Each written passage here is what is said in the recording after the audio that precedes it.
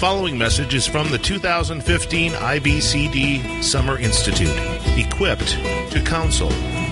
Heavenly Father, we are so grateful to come together on an evening like this and to be able to have your word and to ponder and to consider what the truth of your word and the hope of the gospel would say to us on a topic that we are confronted daily with in a sinful world, and that is the topic of forgiveness. And so, Lord, as we would search out your word, as we would consider these things, may your Spirit lead and guide us into truth. And may we, Lord, leave feeling maybe just a little bit more equipped, not only in our own hearts and minds, but also, Lord, in how we can minister with your word to those who are hurt and to those who are struggling. And so we thank you for this time, and thank you most of all for the indescribable gift of your Son, Jesus Christ, in whose name we pray.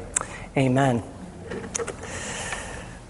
Well, when I have the opportunity to do a workshop like this, let me just invite you to listen for a moment and set the stage for what it is that we're going to be studying. And so the topic that we have before us is when it is hard to let go, helping those who forgive. And so if you were anticipating another workshop, I'll count to 5, you can get up and you can go. But if you were coming here to learn about that, what I had put there in kind of the synopsis of our time together is this. We know God calls his people to forgive others as the Lord has forgiven them. As counselors, we recognize that forgiving someone who has wronged us is a powerful demonstration of mercy and grace, and yet many who offer forgiveness struggle not going back to the sin of the other person to really treat them and fellowship with them as truly forgiven. And so this seminar is intended to help equip individuals to minister to those that find themselves struggling with forgiveness that they have granted. Now that's the nuance tonight. The nuance is coming and looking at forgiveness from the standpoint of helping those, maybe even ourselves, with living in the forgiveness that we have granted. Because what I found in counseling is most people understand that God's Word calls them to forgive, but like Beth, for instance, who came to me a number of years ago. She was in her mid-20s, and she came to me and she was sharing with me her struggles with depression, but in the midst of talking with her about the depression that she was struggling with, it became apparent that she had even deeper struggles, and one of the struggles that she had was with her mom. And she told me in the midst of our conversation that years ago, she and her mom, when she was in junior high, had been having a conversation that had escalated into a full-blown argument. Tempers were flaring. Her mom got angry, she got angry, and eventually it got to the point where her mom got so frustrated that she said words that I know later on she regretted. She looked at her daughter and she said, "I hate you," to her daughter. Those words cut like a knife in her daughter's heart. And the mom knew instantaneously what she did. In fact, Beth recounted to me later on how she came back, how her mom came back to her later in the day. In fact, not too long after they had had the argument, she looked at her daughter and with all the sincerity say, "It was absolutely wrong of me to say what I said. Will you please forgive me?" And Beth, in that moment, granted her mom forgiveness. She said, "Mom, yes, I forgive you." But some 10 years later, here was Beth sitting and talking with me, and she could remember that instance as though it was yesterday, and she was still struggling, and she was still hurting over it, and she said those words that I have heard many times in counseling with others, "I just don't know if I've really forgiven her." And then there's Eric. Eric came to me about 4 years after he had found out that his wife had had an affair. I, along with some others on the staff, had ministered to Eric and his family right after the affair that his wife had had. And so when Eric came to me 4 years later, he was recounting just the difficulties that he had had over those 4 years. And despite the fact that his wife had come and asked for forgiveness early on, and despite the fact that he had said, "I forgive her," and actually had demonstrated what was necessary for reconciliation, still came to me 4 years later and says, "I just don't know if I've actually forgiven my wife." You see, as counselors, we face these situations often. At least I find that people struggle with the forgiveness that they have often granted. And just to give you a little bit more background on both of those stories, and there are others, but due to time I'm going to limit it to those. Both of those individuals that came to me with their situations, each one of them was a professing Christian. And not just a professing Christian, but each one of them was faithful in attending church, faithful as a part of church life and community.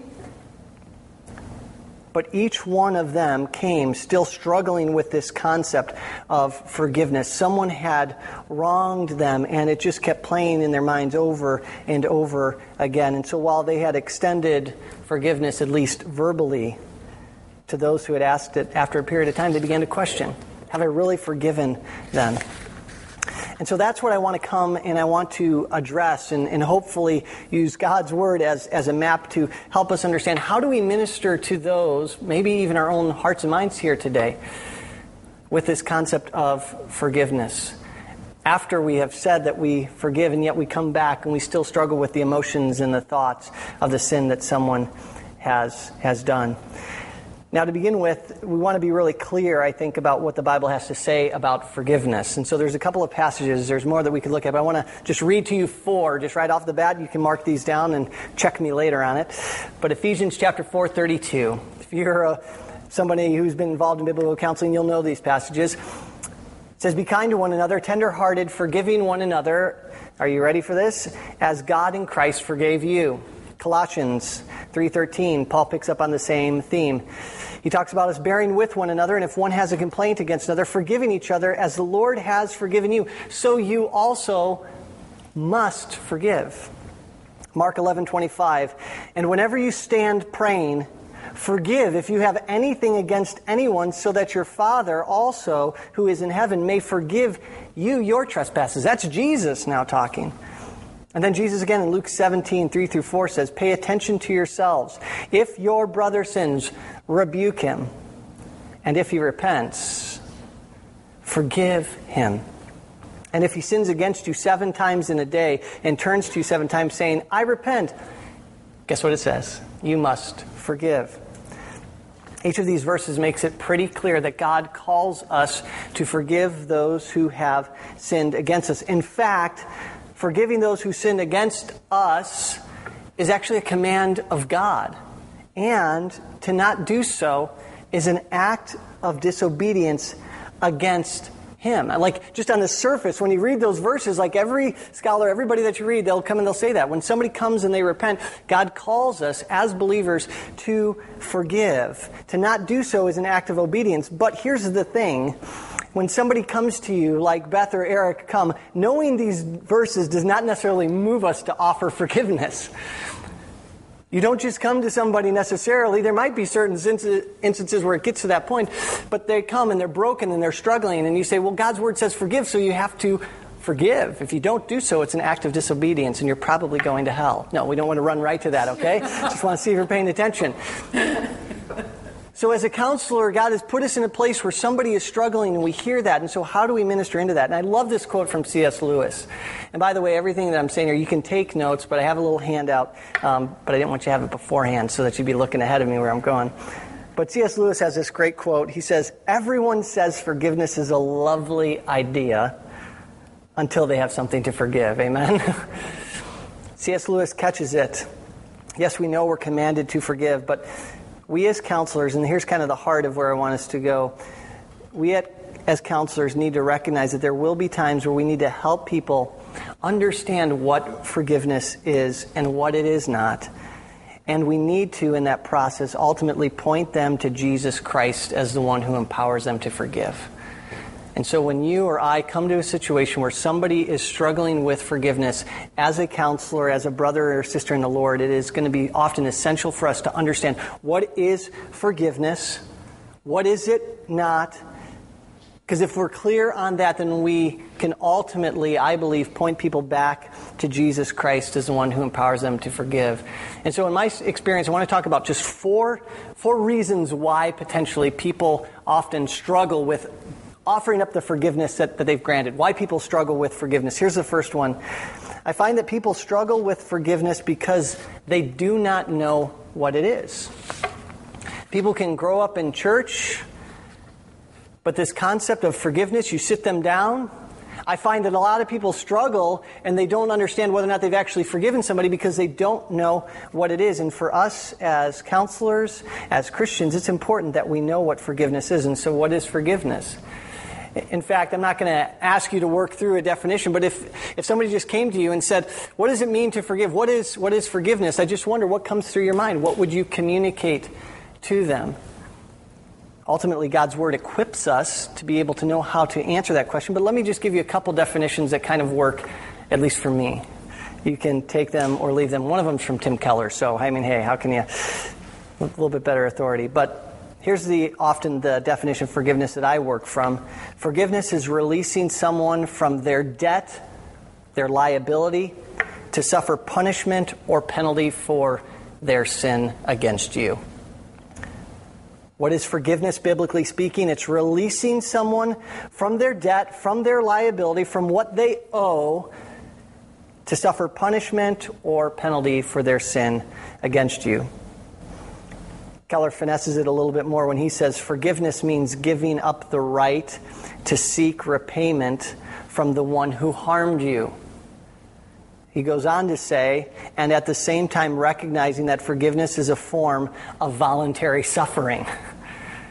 We'll talk about that last part a little bit. Let me say it one more time. Forgiveness means giving up the right to seek repayment from the one who harmed you, and at the same time recognizing that forgiveness is a form of voluntary suffering. You see, in explaining to someone the concept of forgiveness, I like to often start by giving them an illustration. Because when you come to this thing, forgiveness, you see God calls us to do it. What does it really mean? Because when somebody has been sinned against, they feel hurt and they feel pain, and they don't always understand why they're feeling that way. And so there's an illustration that I like to use that many have used before me, so it's not new to me. But it helps people to get their minds around this concept of releasing someone from their debt to suffer punishment for what they owe you. And so think about how monetary debt works for a minute.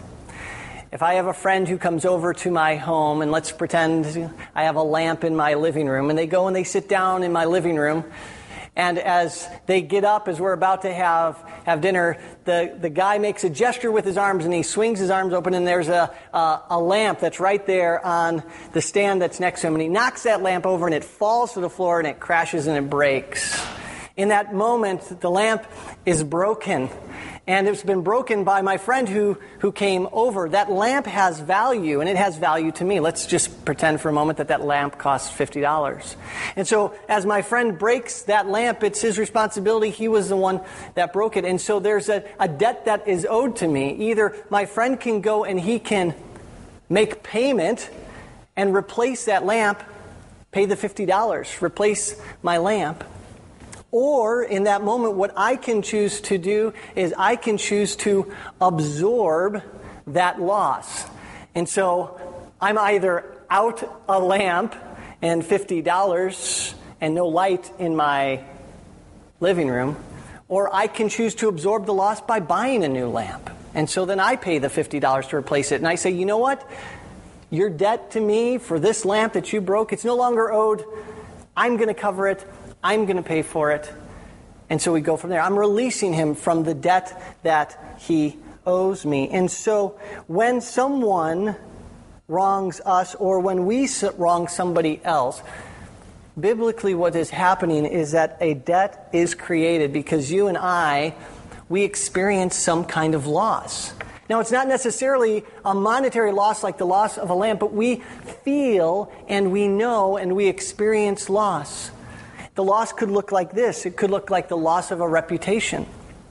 Somebody slanders us. Slander is a sin. And as they slander us and they say things about us that are untrue, then what we're potentially losing is a reputation in the eyes of others because of the sin of somebody else. This debt is being created. There's a loss of reputation. When somebody sins against us, another debt that can be created is innocence. There can be the loss of innocence when somebody wrongs us, when they expose us to something that we should not have been exposed to. When we're in that position, there's this loss of reputation. There's this loss of innocence. We're experiencing loss. Sometimes people sin against us, and there's a loss of opportunity. There's a loss of time. There can even be a loss of relationship. You see, when there is sin between two individuals, a loss is experienced. It's real, it can be felt, and it is not always monetary, but it can also be physical. I, as the victim, the offended party, you feel in that moment that they owe you because something has been taken from you, and that person is liable for the loss that you've suffered. And so when we think about sin between two people, and when we think about the need for forgiveness, this is what we're talking about.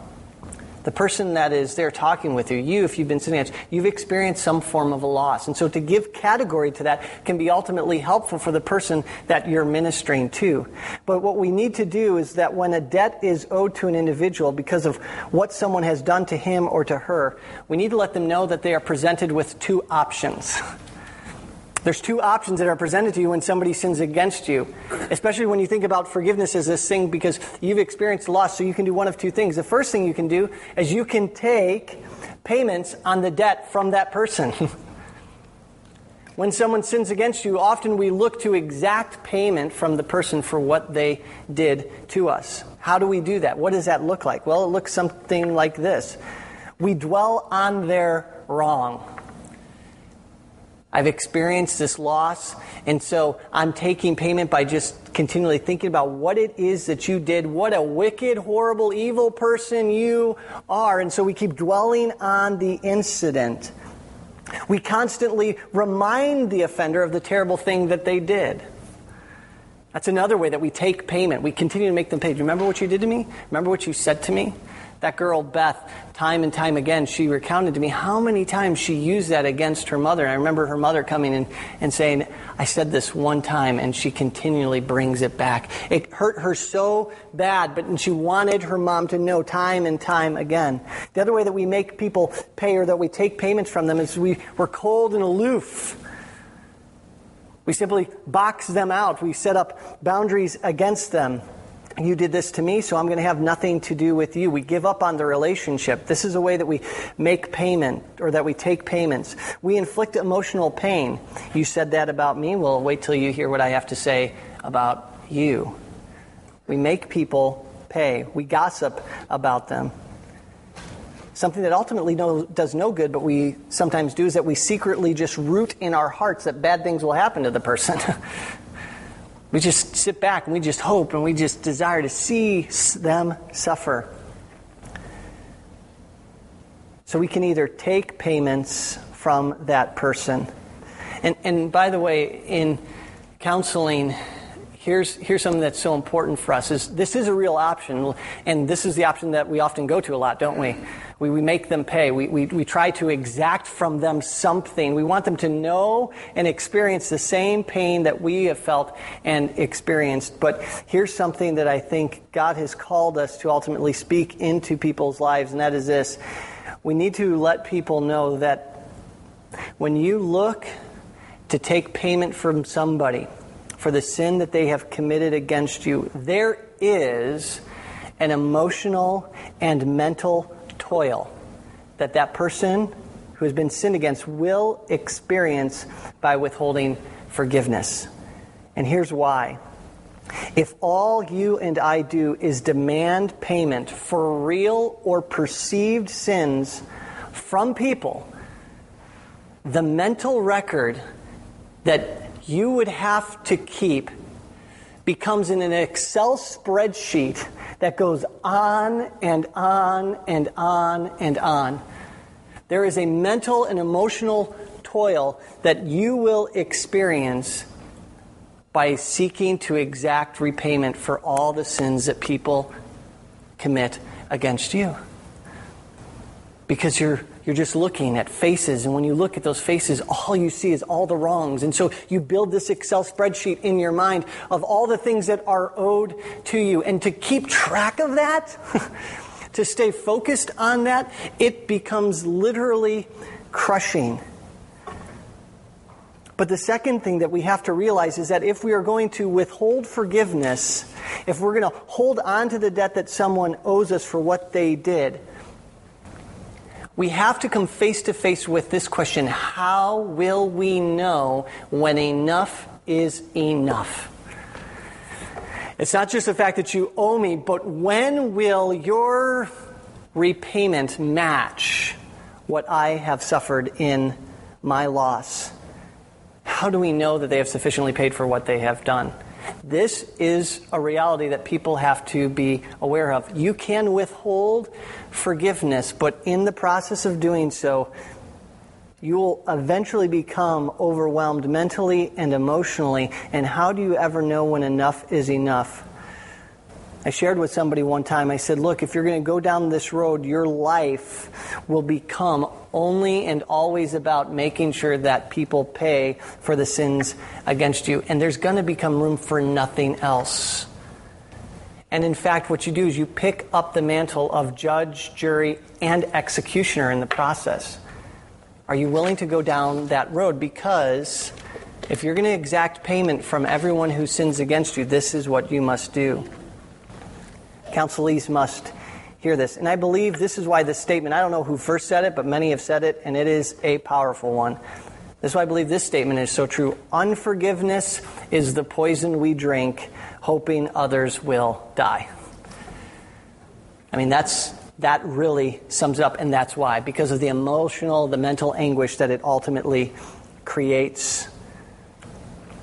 So, option number one, when we're talking about forgiveness, is that you can take payment on the debt from that person, or the other option is you can make payments yourself on that debt.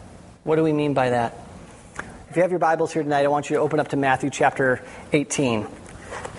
This is a significant passage, words from the Lord Jesus Christ himself, to help us begin to get our minds around what forgiveness really is. Great passage to take a counselee to. Great passage even for our own hearts to just kind of dwell on.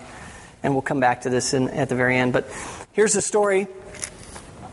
Peter comes to Jesus and he says to him that great question. It's found in other Gospels in different places, but it comes and he says, Lord, how often will my brother sin against me and I forgive him?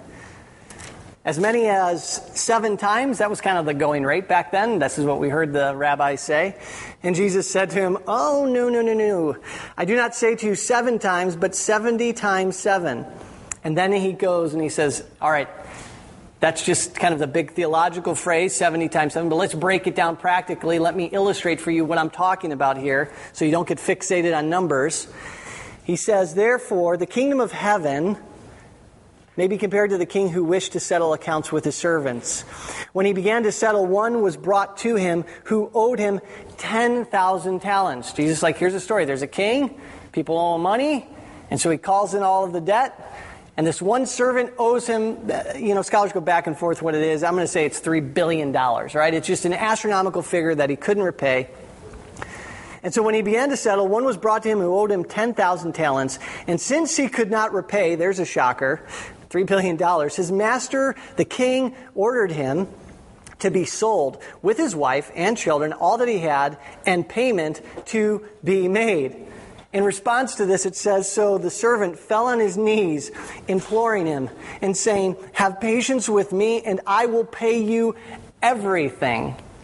That's not ever going to happen. It's a big lie. But he's calling for mercy, and so the king says, and out of pity for him, the master of that servant released him and what? Forgave him the debt. But when that same servant then went out, he found one of his fellow servants who owed him 100 denarii, just a few days' worth of wages, and he seized him. He began to choke this servant, saying, pay what you owe. So this fellow servant fell down and pleaded with him the exact same words that this guy just said to the king who he owed $3 billion to. This other servant comes to that servant and says, have patience with me and I will repay you. But the servant, he refused and went and put him in prison until he should pay the debt. When his fellow servants saw what had taken place, they were greatly distressed. There's an understatement. And they went and reported to their master all that had taken place. Then his master summoned him and said to him, you wicked servant, I forgave you all that debt because you pleaded with me. And should not you have had mercy on your fellow servant as I have had mercy on you?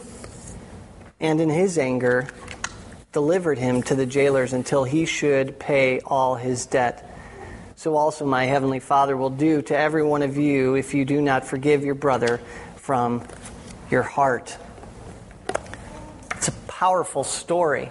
It's a powerful illustration of what Jesus wants his disciples, and ultimately us as his followers, to be able to comprehend and to grasp about what true forgiveness is and what it's about. Who's the king in the story? Who does it ultimately represent? It represents God himself.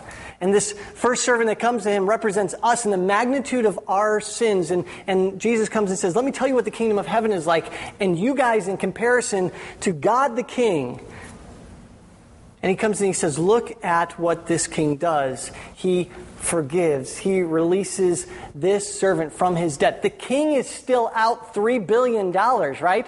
There is a loss that king still experiences because the servant took that money from him. And yet he doesn't exact payment. Instead, he absorbs the debt. He makes the payment himself. And so that's what this story is intended to demonstrate. The king didn't take payment from the slave, but he made payment. He absorbed the debt, and that is what Jesus is coming and saying, this is what it means to forgive. The reason that Jesus gave this parable is because he wants us to understand forgiveness from God's perspective, not ours. And he wants us to understand and to see that ultimately this is what God does for us in and through Jesus Christ. When we think about forgiveness, when we talk about forgiveness, I think that people often struggle with forgiveness because they do not know what it is. And so one of the first things that we need to be clear about with them is to walk them through that, to give them a biblical picture and a biblical understanding of the fact that forgiveness is releasing someone from the debt that they owe you for their sin against you. And so you have two options. You can either take payment from them for the loss that you've experienced, or you can choose, as Christ illustrates in this parable, to absorb that debt yourself. Now, when you begin to communicate with people about forgiveness in this way, it becomes very apparent to them that when we do forgive, it's not that you need to feel a certain way. That's not what forgiveness is. And forgiveness is not simply just not remembering the offense anymore, because some people think that forgiveness is it's a way that I need to feel towards a person, or I've only truly forgiven them when I just simply don't remember it anymore. We're going to talk more about that. And forgiveness is definitely not saying that I'm just covering up the sin, pretending as though it never happened, or it's excusing the sin. That's not what forgiveness ultimately is. And so I found it's very, very helpful when we counsel people. Do we as counselors, do we just even as Christians really have a biblical category for being able to know what forgiveness ultimately is? But that's just one of the reasons why people struggle. Yeah? I just wonder, maybe you're touching on this down the road. Sure. Forgive, that in Luke 17, 3 and 4, it says, if he repents. Yes, forgive. Yeah. So that's another twinge to it. If you stay around to the end, I'll answer that question. It won't be in this, in the notes, but I will answer that question because, all right, fine, you got me. I'll do this. I'll deviate, just for you, because go to Colossians chapter 3 for a minute. We're going to spend some time there, but let's just jump there, because this is important. As I prefaced, I'm not going to be able to say everything on forgiveness that could be said, but this is important.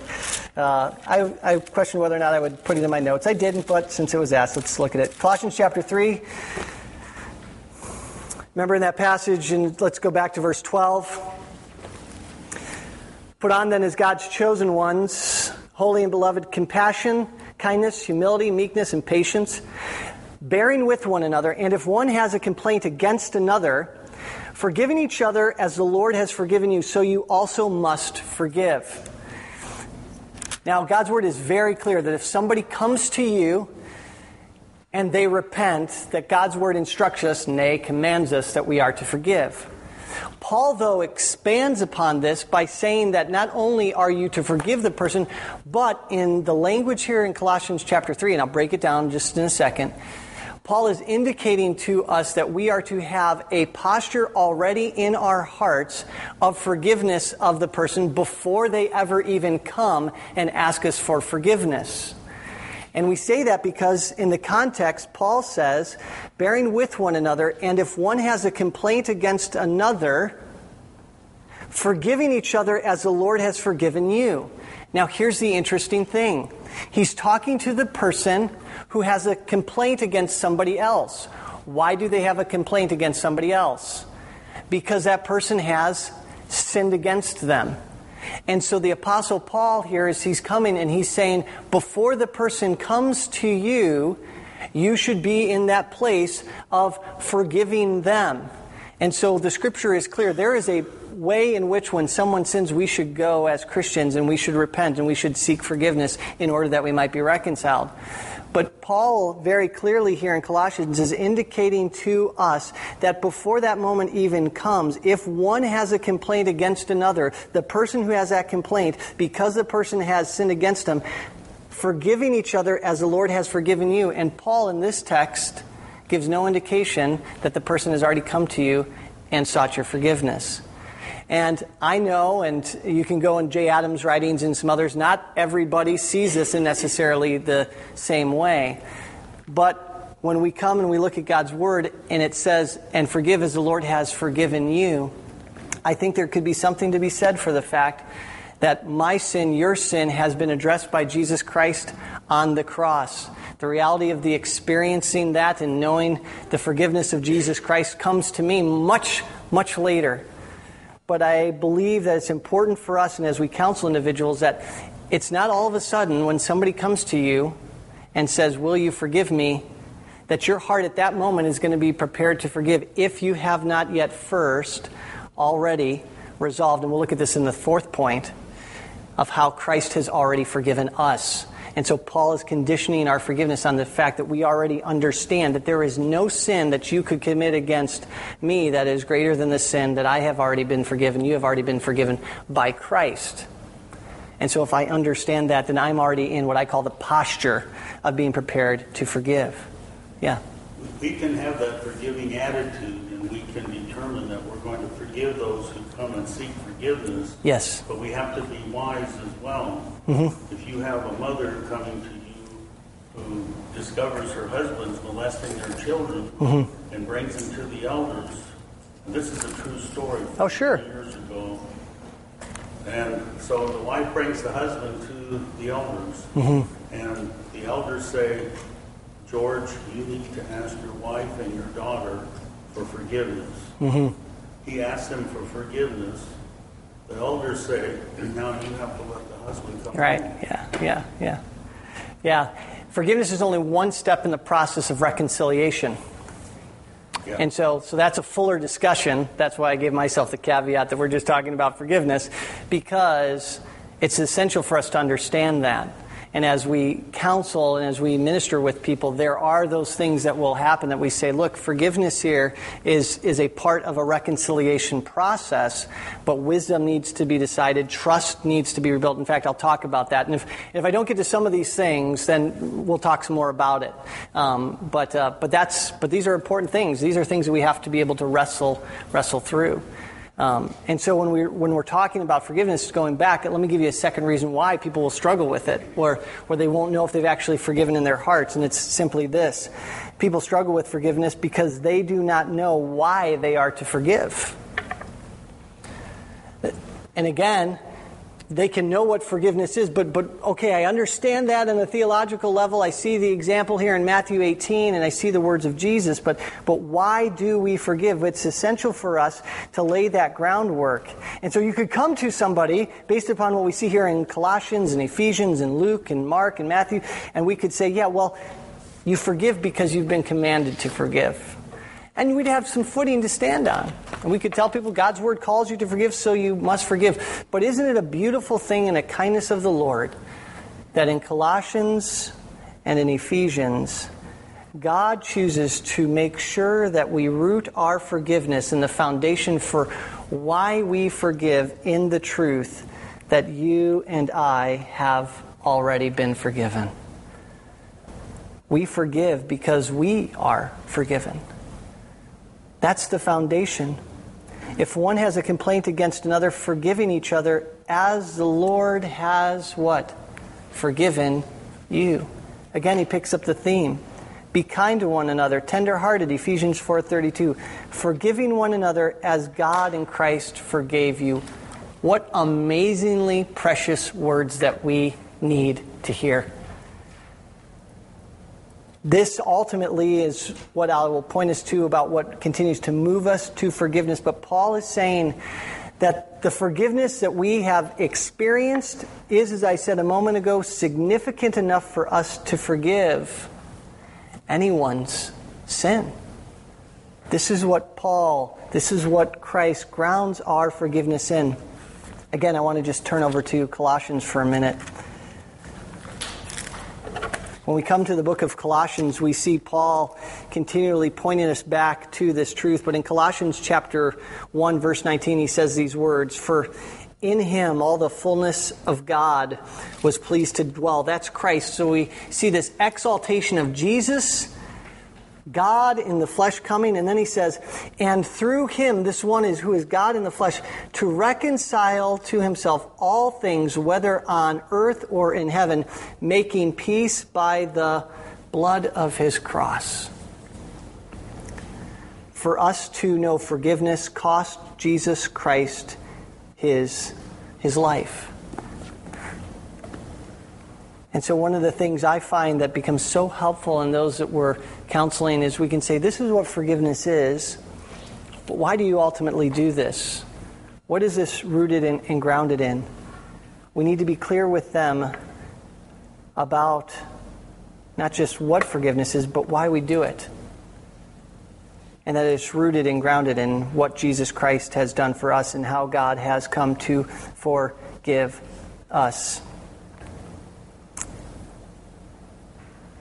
One other passage there in Colossians, if you flip over in your Bibles, or I flip over in mine at least, you come and you see this in Colossians 2, verse 13.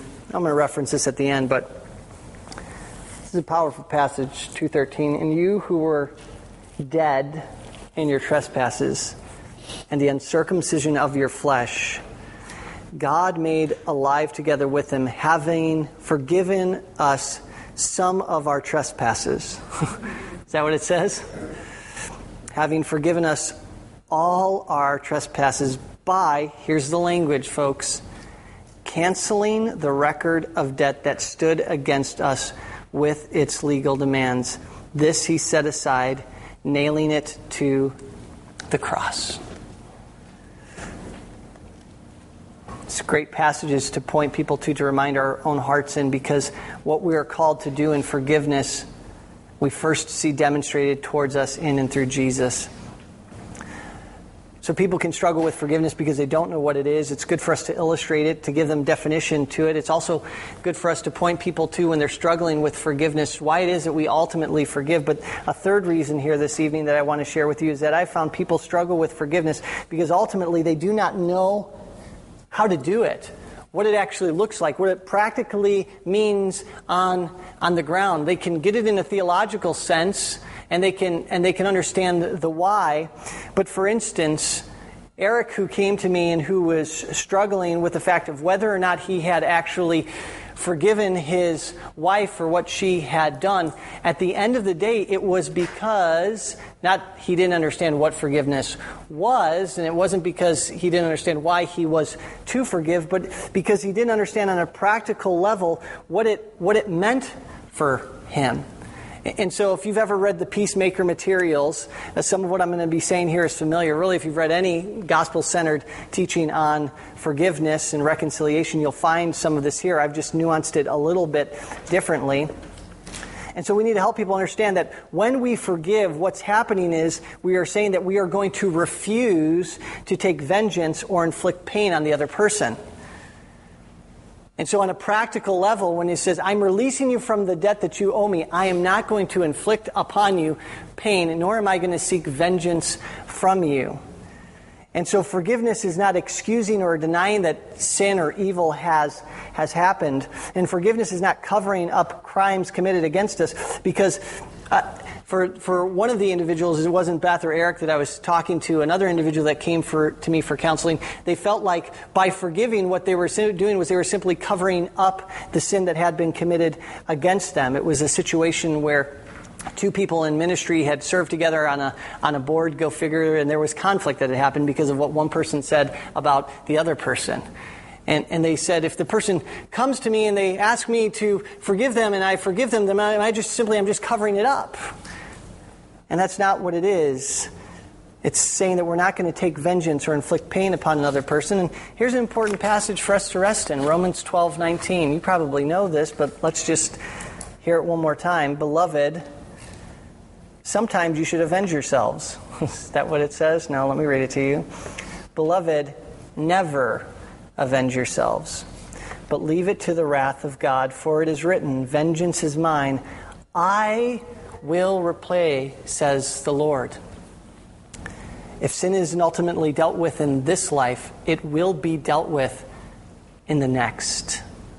This is a sobering truth. But it's not you, and it's not me being the instruments, not being God's hand of judgment on that person. Don't get me wrong, there can be consequences for someone's sin. Even if they come and they ask you for forgiveness and you grant that forgiveness, it doesn't mean that they will not experience consequences. But it's just the fact that I'm not going to be the instrument for that. I'm going to leave that to the institutions that God has ordained, and I'm going to leave it to God Himself. And so when we forgive, one of the things that we're coming is we're saying that. So people need to know that. It also means that we're going to promise not to dwell on the incident any longer. You're probably familiar with that. Jeremiah 31:34 is that great passage where it says, God says, I will forgive their iniquity and their sin I will remember no more. One of the things that Eric was struggling with so much when he came to me was this truth. He was struggling with the fact that the incident kept coming up in his mind time and time again. And so I had to help him work through this and to understand that remembering the sin no more is not the same as forgetting. When somebody sins against us and we say that I'm forgiving, and what that means is I'm not going to continue to dwell on this incident, forgetting is a passive process. It's letting the matter fade away from memory merely with the passing of time. I love watching as a grown adult now interacting with my parents and recounting stories of things that we've experienced together as a family or things that we've done, and watching my beloved mother look at me with just completely dazed look and saying, I don't remember that. And I said, because you're getting old. I say that in love, and she laughs. But forgetting is a passive process, and that's not what God does. It's not that He's simply saying that when He says, I will forgive their iniquity and their sin I will remember no more. Forgiving is an active process involving a conscious choice and a deliberate course of action. God just can't simply forget, as we even heard earlier. He's omniscient. So similarly, when we forgive, we must choose to draw on God's grace and consciously decide not to think about what someone has done to hurt us. Forgiveness isn't a matter of whether we forget, but listen to me, forgiveness is a matter of how we remember. And I think this is the number one place people struggle. They don't understand this concept of forgiveness, because when someone wrongs you, you see things, you feel things, you hear things that bring you back to the place often of the sin that has been committed against you. And even if you've come and you've said the words, I forgive you, you're put in that place, not because of your own doing, but because of circumstances, because of time, whatever it is, where all of a sudden those things come back into your mind. And so simply the fact that you're coming back into your mind does not mean that you haven't forgiven them. It's in that moment of, what am I going to do with those thoughts when they come to me? Am I going to continue to dwell on this incident, or am I going to continue to look back to Jesus and remember that ultimately that sin has been covered? I have offered that forgiveness. And so what I tell counselees is there's only one way that you cannot dwell on the wounds you have received that were created by others, The only way that I cannot dwell on the wounds that I've received, the only way that I cannot sit there when I remember what was done to me, what was said about me, is to instead dwell on the wounds that Christ received on my account. And so Colossians chapter 3, verse 1 is very important.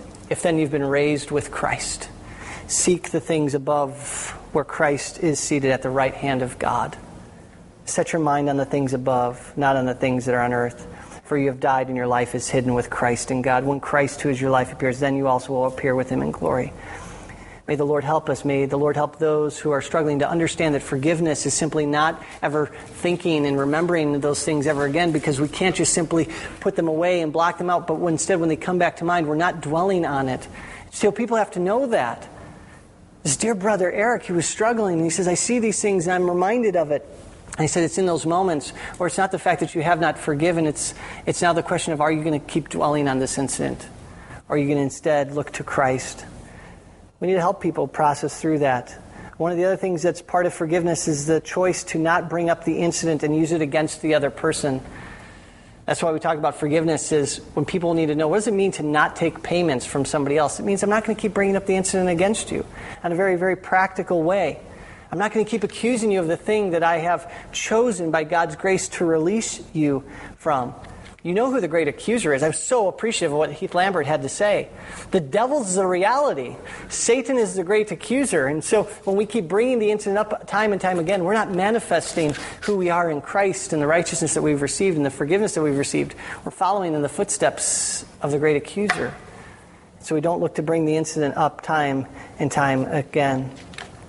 To forgive, just as the Lord has forgiven you, is to recognize that just as He doesn't bring my sin, oh, praise God that He doesn't bring our sins up against us time and time and time again. And so that's what we're ultimately modeling. There's a song written by Alanis Morissette back in the 90s. And one of the anthems, one of the lines in her song really fits with how the world views it when somebody's wronged us. She says those words, I'm here to remind you of the mess you left when you went away. That's not what God has done for us. And so we need to help people understand that if you're not bringing those things up against them, if you're not using it against them, that's a manifestation of the forgiveness that you've ultimately granted. I want to be sensitive to time. Let me run through these next two. The one is pretty straightforward. We need to help them to understand that we're not going to talk about the incident. We do not talk to others about the incident. We don't go around taking repayment from them. We need to understand that part of what it means to forgive is that when we forgive, we're not talking about it with others. We're not slandering. We're not gossiping. We're not going down that road. And finally, when we do forgive, it means that we're not going to allow the incident to keep us from loving our neighbor.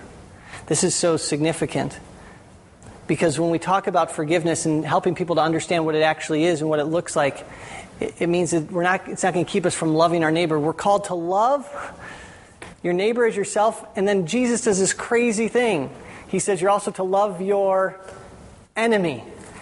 Because somebody could come and say, yeah, I love my neighbor, but that guy over there, my enemy?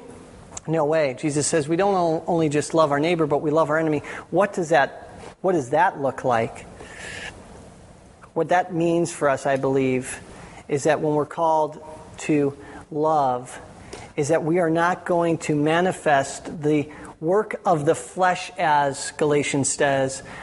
We're not going to use the other person's sin as occasion to live out according to the flesh, but we are going to, as far as God would enable us in interaction with them, to live in the Spirit towards that person, to show love, joy, peace, patience, kindness, goodness, faithfulness, gentleness, and self-control. Now, to a point that I won't have time to go over right now in its fullness, let's just be very clear. When we're not saying here is that forgiveness means that there's a restoration of trust automatically. Trust comes ultimately over time. There is wisdom. Our forgiveness of an individual is built on positive experiences. And so, with somebody who has sinned against us, who we offer forgiveness to, while we can still demonstrate the fruit of the Spirit towards them, it does not necessarily mean that trust can be fully restored, because they might be untrustworthy. But just because they're untrustworthy doesn't mean I get free out of showing you love, joy, peace, patience, kindness, goodness, faithfulness, gentleness, and self-control. You see, in explaining to people what forgiveness is and what it actually looks like in a practical way, what we're coming to them and what we're demonstrating to them is this truth.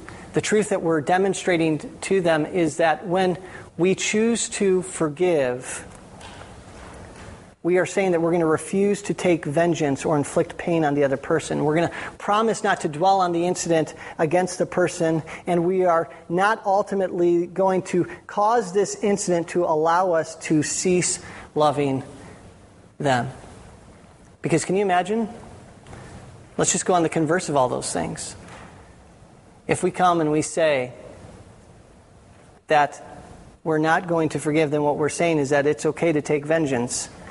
It's okay to keep dwelling on the incident. It's okay to bring the incident up and use it against the person. It's okay to not talk, or it's okay to talk to others about the incident. And it's okay to not look to love them anymore. So we help people, I believe, who are struggling to forgive by sharing with them what forgiveness is. We help them by letting them understand why it is that they ultimately forgive. We can help them by demonstrating to them what forgiveness actually looks like on a practical level, how we do it. And fourthly and finally, and I close with this, we can help people forgive by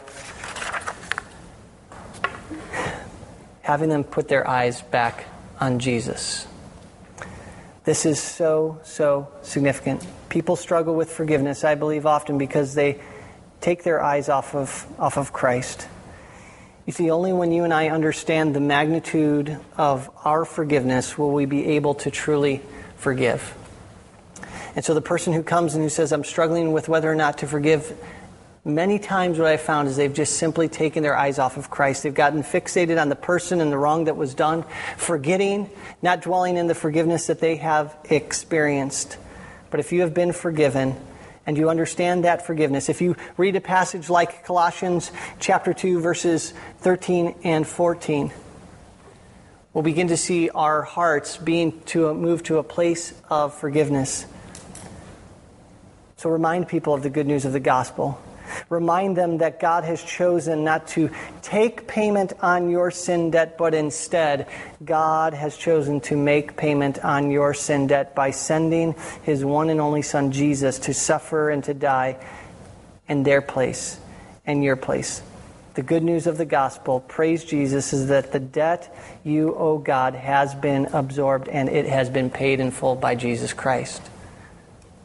They need to hear that message.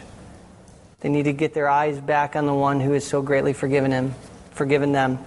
And when Horatio Spafford wrote that great hymn, It Is Well With My Soul, those words ring all the more true when you talk about a topic like forgiveness. My sin, oh the bliss of this glorious thought. My sin, not in part, but the whole, is nailed to the cross, and I bear it no more.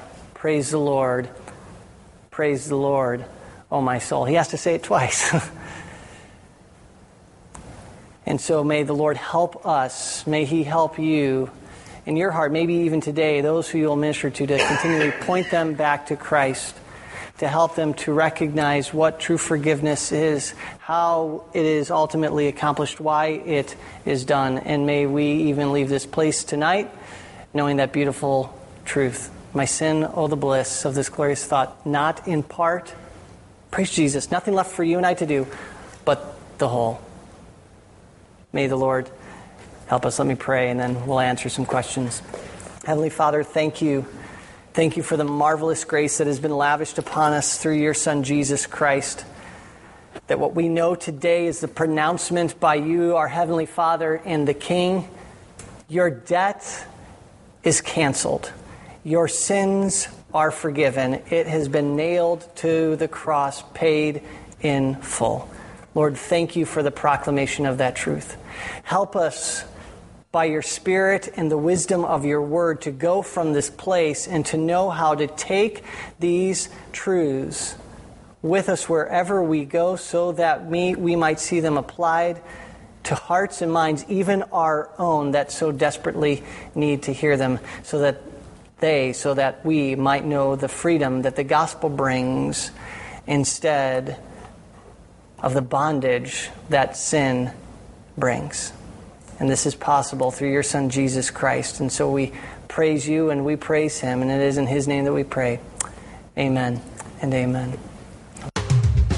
Copyright 2015 IBCD. All rights reserved. More free audios are available at www.ibcd.org.